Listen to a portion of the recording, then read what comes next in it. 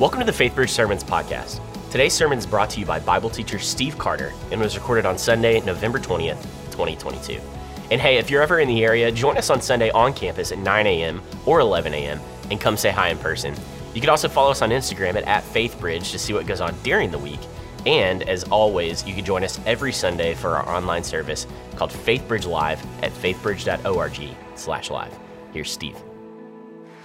Well, good morning, FaithBridge. How y'all doing? I mean, since I was here last, you won a World Series. Let's go. And this one, there was no cheating. I mean, you did it. You did it. It's like that fourth grade kid, you know, who got an A, but his mom knew he cheated. But then he went out and he studied, and when he got into sixth grade, he decided not to cheat, and he got an A on a test. That's what you all did. Well done. I'm so proud of you. So proud of you. Hey, if you need a Bible, you could raise your hand. We'd love to give you a Bible. We're walking through this entire book of Luke. I love the Gospel of Luke. It is unbelievable. I know we shouldn't have favorites in the Gospels, but it is my favorite because it is written from like this doctor, historian. He writes the book of Acts, and so you just see this profound connection. Now, what I want you to understand is most of the Gospels, Matthew and Luke, were kind of written, scholars would say, based off the Gospel of Mark. And then John was just doing his own thing. But you have a similarity, but when you begin to read through the synoptic Gospels, that's if you saw a story and then we're able to look at like the Gospel of Matthew or the Gospel of Luke or the Gospel of Mark or the Gospel of John, there's different nuances that just come out. And so today, that's what I want to do. If you have a Bible, you can turn with me to Luke chapter 18. We're going to dive into a story that many of us know. But if you're a parent and you have a kid who came home recently, maybe third, fourth, fifth, sixth grade, you got kids in the Klein school system, one of the best in all of the country. And yet, here's the thing. If you're like me and your kid got to second grade, you could help them with math. But then all of a sudden, third grade, something changed. My daughter's like, hey, Dad, can you help me? And I'm like, oh, yeah, got this one in the bag. Yeah, this is what you do. It's called long division. She's like, that's not what my teacher taught me. I'm like, well, she's wrong. This is long division. And they're like, this is not what, Dad, I went and showed my teacher your work, and she said to tell your dad that we're doing new math. And I'm like, oh, new math, huh? What's new math? And I'm realizing, oh, I don't know how to do this new math. And I'm like having to learn. And by the time my daughter got to fourth grade, which she's in now, I just looked at my son, who's a freshman, and he was valedictorian in junior high. And I was like, bro, it's on you. I did all I could. I do not understand new math. Why do I say this? Because I could get to the same answer, but there's a whole other process with tens and zeros, and you teachers are legends. I'm so sorry for parents like me, but you all are legends. But sometimes you see something and you've just been taught one way, and then all of a sudden it's hard to actually see that there's maybe a new way. And what's amazing is when we dive into this passage of Scripture, for many of us, we have known this story. But I really want us to see it with Middle Eastern, rabbinic, Jewish eyes. I want you to go back with me to this context in which Jesus was this rabbi with shmiha, a level of authority. And people wanted to know what this rabbi had to say, what he thought. And so you have in Luke chapter 18 a moment. It says this. A certain ruler asked him, good teacher, what must I do to inherit eternal life? Which is such a great question. This isn't the kind of question that like many of us think when we say, how do I get into heaven? But literally the idea of eternal life in the Hebrew Jewish understanding was it actually starts today. How do I walk with God in this age and also in the age to come? But I love this because Jesus just simply says, why do you call me good? Jesus answered, "No one is good except God alone." Now, we're going to break this down in a moment, but what I want to do is I want to take you back to the book of Mark, because look at the way that Mark describes this. It says this: as Jesus started on his way, a man ran up to him and fell on his knees before him. "Good teacher," he asked, "what must I do to inherit eternal life?"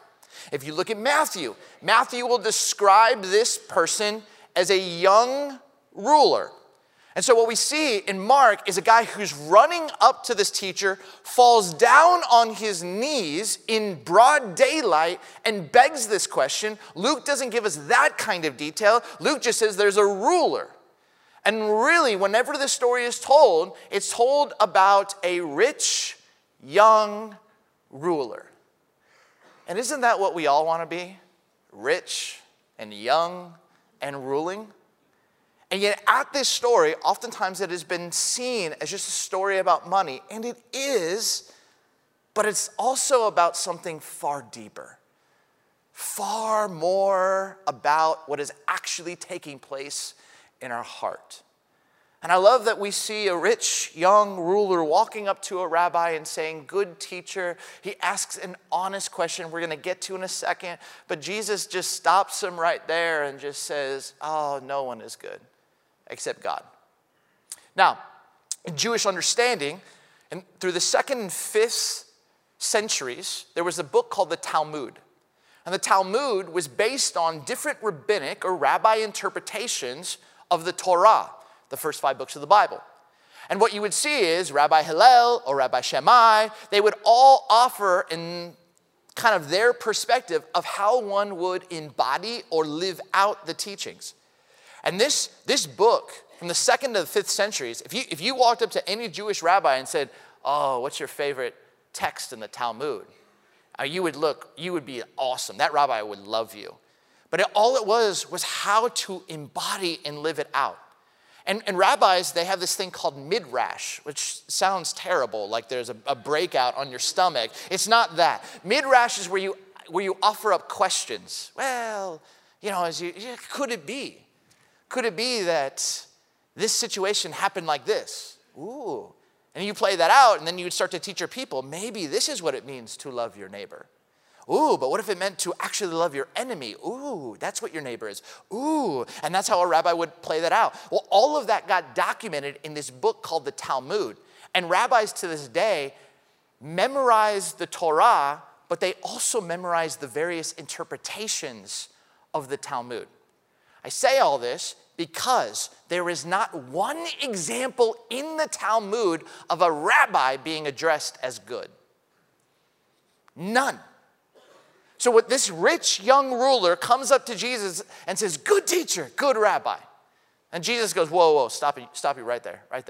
Because the central idea to the rabbinic teacher was there is nothing good but God and the law. And when I say law, I mean the Torah, the first 5 books of the Bible. So this is amazing. So come back to this, just the simple question: what must I do to inherit eternal life? It's such an honest question. But really what the emphasis is in that word "do." Because this rich young ruler, he has done stuff to be rich. He has done stuff to actually be at his age ruling and be in such power. And he's looking at this idea of religion as an opportunity to go, what must I do to inherit eternal life? And many religions teach this.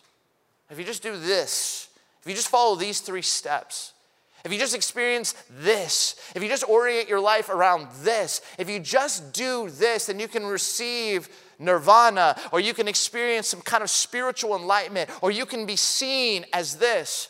And truth be told, when it comes to Christianity, it's not about what you do, it's about what's been done for you. And that is really, really difficult. I had a friend who was witnessing to Jack Welch, the former leader of General Electric, GE, one of the greatest leaders. And Jack once told him, "My whole life I've earned everything. And you're telling me all I have to do is receive grace?" and admit that I need grace, that's a hard one for me to believe. And many pastors say, who lived out in Florida, that Jack got to that point towards the end of his life, but it was a hard piece. What must I do to inherit eternal life? And this is what Jesus is going to do. As we walk through this passage, Jesus is going to establish a standard of goodness and then is going to challenge what the man believed he must do to make himself good. He sets this standard. He established it. Hey, nobody's good but God. And then he's going to come after this young man and the way that in which he is thinking to become good. Go back to the text. We're going to read that one passage one more time. It says this, verse 19. Why do you call me good? Jesus answered. No one is good except God alone. You know the commandments. You shall not commit adultery. You shall not murder. You shall not steal. You shall not give false testimony or lie. And you should honor your father and mother. And look at the rich young ruler's response. All these I have kept since I was a boy. Just earnest. Got a little bit of Peter in him. Just earnest. Yeah, man, I did those. Now, just real honestly, do you think he actually kept all the 10 commandments since he was a child? No, there's no way. You've never coveted. You've never actually lied. You've honored your father and what? No. But again, this is about his own perception of himself. I'm good. You're good. And I'm doing everything. I'm a good person, man. I'm a really, really good person. So just bless my goodness and tell me that I'm already on the right path to inheriting eternal life in front of all the people. So that everyone can see, as a rich, young ruler, I got it. I'm good. Don't we want that some days? Don't we just want the recognition? Don't we just want like the blessing? Don't we just want everyone to know, ooh, yeah, they're good. They're really good. I want people to see me as good. But Jesus does something. Jesus does something so powerful because we all have to wrestle with this. I mean, you go to the book of Romans, and Paul writes about this. Because Paul actually, he'd look at his own lineage and be like, man, I was better than good.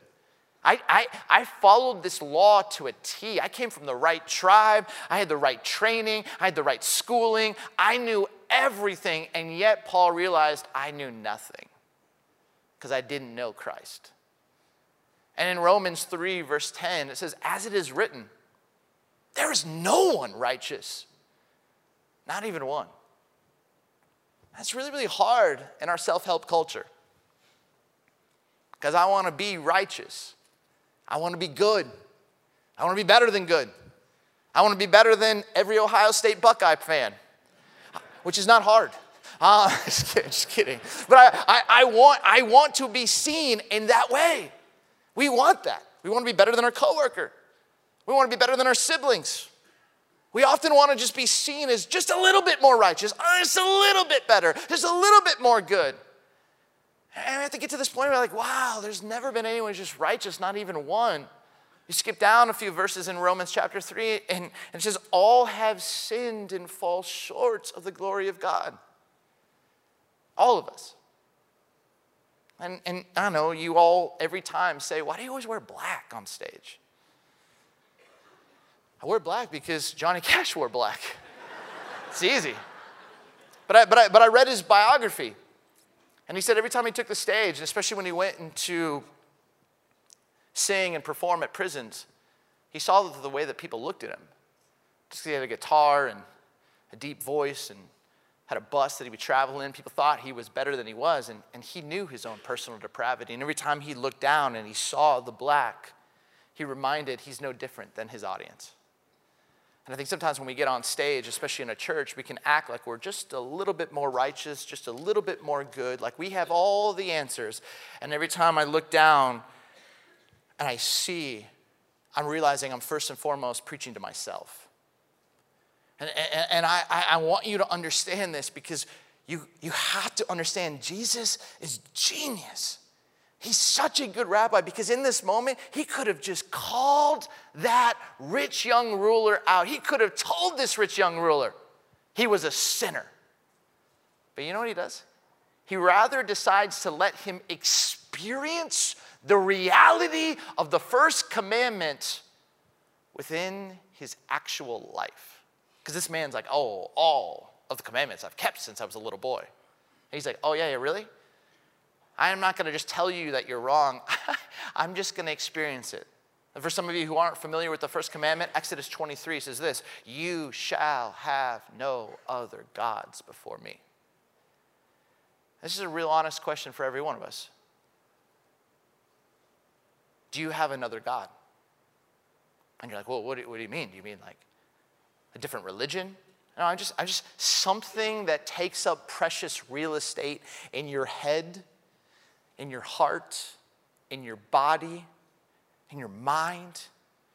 Something that you run to, something that you gravitate to, something that you turn to in the midst of stress, something that you need, something that you want more than Christ.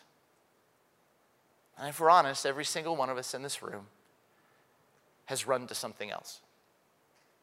And Jesus, to this rich, young ruler who so desperately wants to be seen as good, Jesus is about to allow him to experience the first commandment.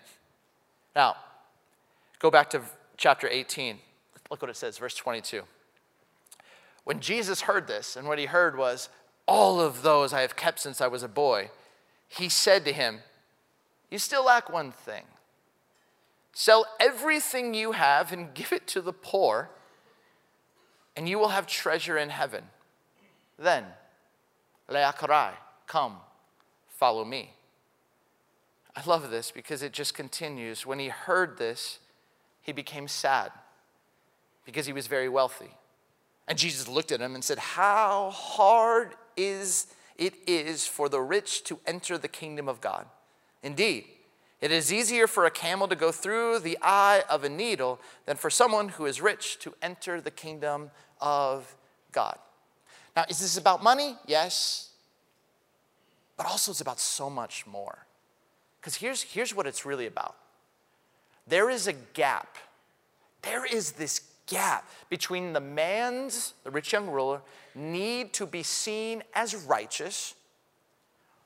Also, what really has his heart, and lastly, what can actually make him righteous.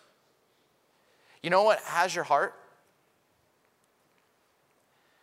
You know what actually has your heart? You know what actually is something that you turn to? Makes me think of interviews. Have you ever been and sat through an interview with your company? And you know that the person that you're interviewing, whoever she or he is just simply trying to put on the best version of their self. And the person who is conducting the interview, the HR team, is trying to, in some way, in the nicest way possible, put on the best kind of cultural performance for what their culture is like, and at the same time, trying to find a way to break through that person that they're interviewing so that they'll be honest and human about what they're really like, not just what their resume tells and says about them. And so different people who are in the interview have different approaches. I remember one time I was interviewing at a church, and one guy just said, what's the worst thing your dad ever said to you? I was like, wow, all right, we're going for it. We're going for this. I've seen interviews where people just are super nice and then it just turns. But I was talking with a mentor recently. I was like, how do we actually get to the point where we can self-identify our competing gods? And he said this, well, it's pretty easy. I'm like, what do you mean? And it's pretty easy. What's the question, Steve, you don't want me to ask you? I was like, what? What's the question you don't want me to ask you? Because if there's a question you don't want me to ask you, you're probably hiding something. And I was like, this call's done. And I hung up on him. Mentors, who needs those people? But do you understand this? Like, what's the question? If I walked up to you right now and you were like, please don't ask me this, please don't ask me this, please don't ask me this. Then there might be an idol there that might have your heart. And if Jesus were speaking to you, he might actually want to address that. You know, he's talking to a rich young ruler that if he was walking in Klein or Spring and he saw a perfect, pretty, pristine person, he might actually say,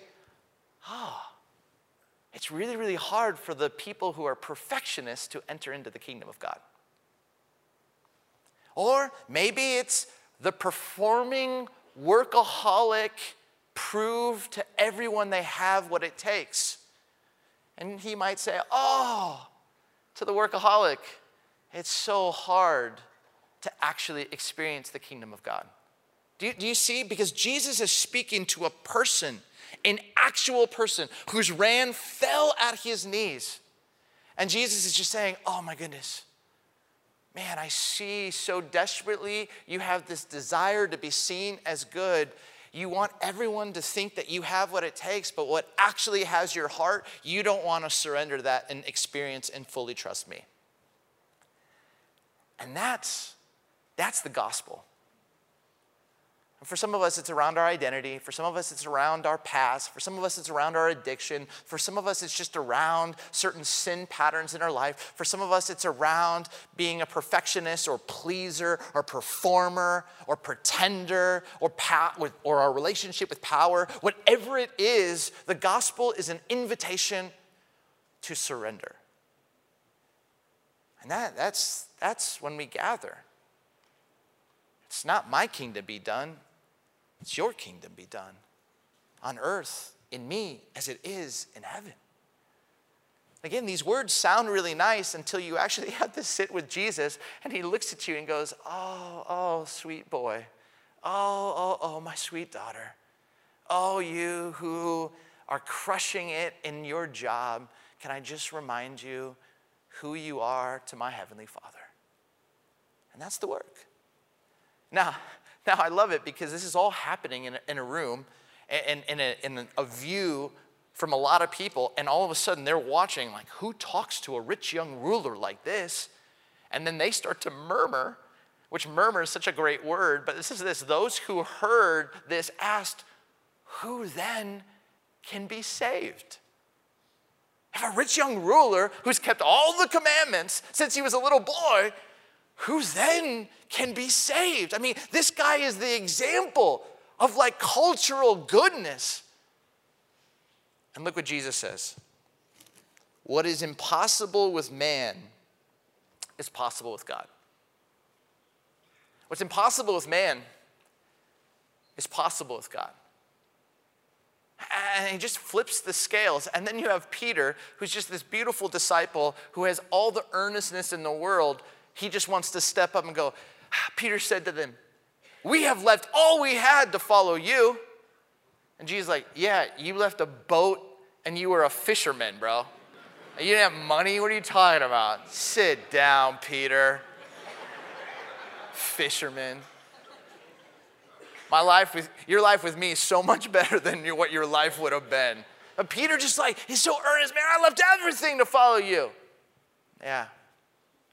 Look what Jesus says. Truly I tell you, Jesus said to them, no one who has left home or their wife or brothers or sisters or parents or children for the sake of the kingdom of God will fail to receive many times as much in this age and in the age to come, eternal life.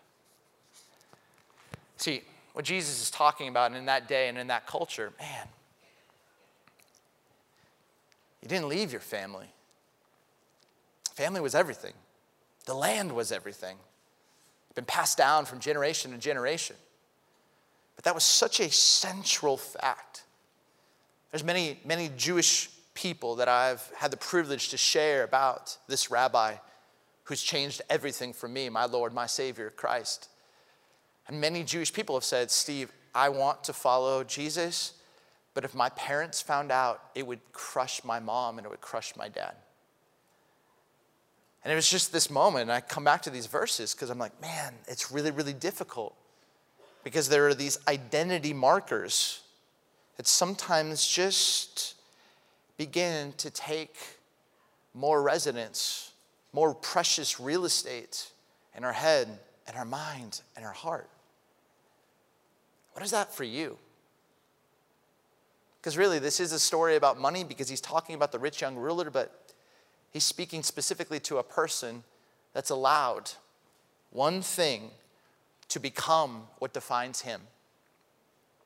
What is that for you? And truth be told, this is why communion is so precious to me.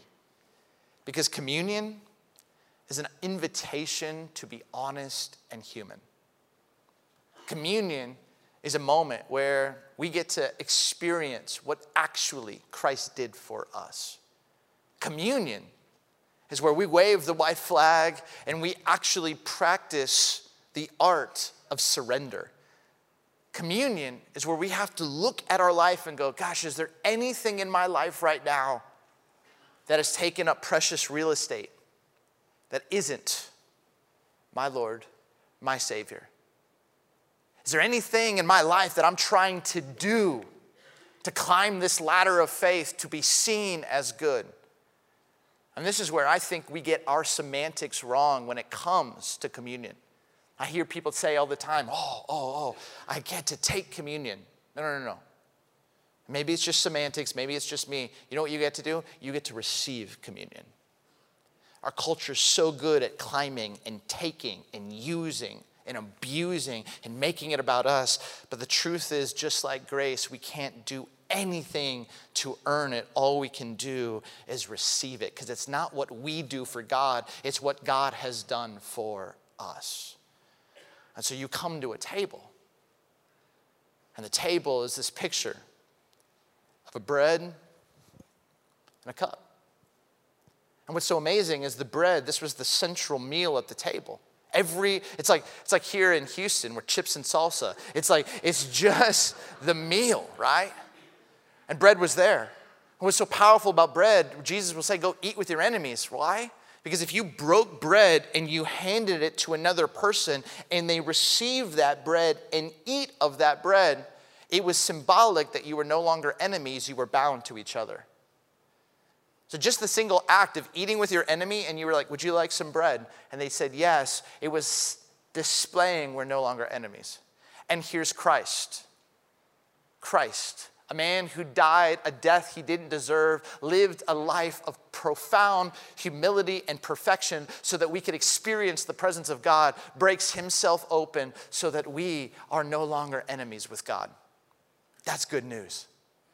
And every time we receive communion, we receive the invitation that we are bound to the kingdom of God, bound to the ways of Christ, and that we are friends of Christ and children of God.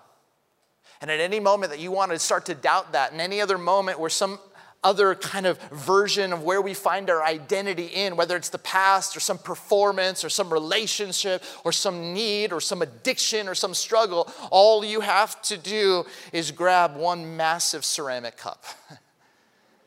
Any cup at any table.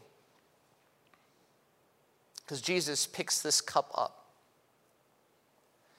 And what's amazing is, if you know the Jewish table, when Jesus does this at the Last Supper, he picks up a cup, and that cup would have been the cup of judgment in the story of the Passover. But Jesus refrains it and says, this cup represents a new covenant, that all things can be made new, even you. And friends, whenever you grab a piece of bread, it's a reminder that you've been bound to the kingdom of God, to the presence of God. Every time you hold a cup in your hand, it is a fresh reminder all things can be made new based on his death, his blood that was shed for you. And so for me today, I'm excited because we have these tables here in this room and also in our communion service. And in a moment, I'm going to pray, but I love just clarity because I think clarity is helpful. In the communion service, you're going to be able to receive communion when you feel led. It's self led. But here in this room, with all the people that we have here, we want to create just a little bit more order. And so what we're going to do is we're going to have the ushers invite you to come down front and take a moment. If it's me, usher taps my row on the shoulder, I'll get up. This is what I would do. I'd walk straight down. I'd take this piece of bread. I'd dip it. Probably put one hand under it, just no drippage. And I'd just take a moment. Sometimes I might just get on my knees. Sometimes I might just go back to my seat. Sometimes in that moment, I just might just stop and ask myself, what do I need to surrender so that Christ can have more residence in my mind and my heart? Is it money? Maybe. Is it my identity? Maybe. Is it performance? Maybe. Whatever that is. But use this as a moment to receive what is done for you. Use this as a moment between you and God. And I actually think too, I was worshiping and I was thinking about this. I think that there's some of you, and I think about this murmuring question, what must I do to be saved? I think there's even some of you who are in this room or who are watching online or who are in the communion service. And you're wrestling with that question. And so here's what I'm just going to do. I'm just going to go stand right over there. Right over there. There's a fire extinguisher over there in the wall. I'm going to go right there. Maybe for some of you, you just have that question. You have a question about, what do I got to do to be saved? And I'd love just to pray with you. I'd love to talk with you. I'd love to introduce you to the great staff and volunteers here at FaithBridge. And then we can receive communion together. So, in the communion service, self-led. Here, guided by ushers. And I'll be over there. But use this time. We're going to sing 3 songs. And I know. Some of you are like, 3 songs? Now I can bail. Don't bail. Just think about Jesus on the cross. He didn't bail. Stay here. Stay in this moment. Receive this moment. And allow a posture of surrender to guide you. God, we come before you right now. And we're going to have space. Space to not rush through a moment. Space to sit maybe with our sadness. Because, man, I've been running and chasing and finding my identity in this, but communion just centers us back to where we need to find our identity. God, I'm praying for a posture of surrender, a posture of repentance. And all I mean by that word is just a posture to return home to you. And God, I pray that whatever gods we have that aren't you and your Spirit and your Son at work in us, I pray that we'd surrender those now. And for those that maybe are just even longing for that relationship with you but don't know how, I pray that you'd even work in a little conversation. We're trusting you, believing you in this service and in the communion service and those that are online to work in ways that we could never even dare to imagine. We love you, we trust you, and all God's people said, amen, amen.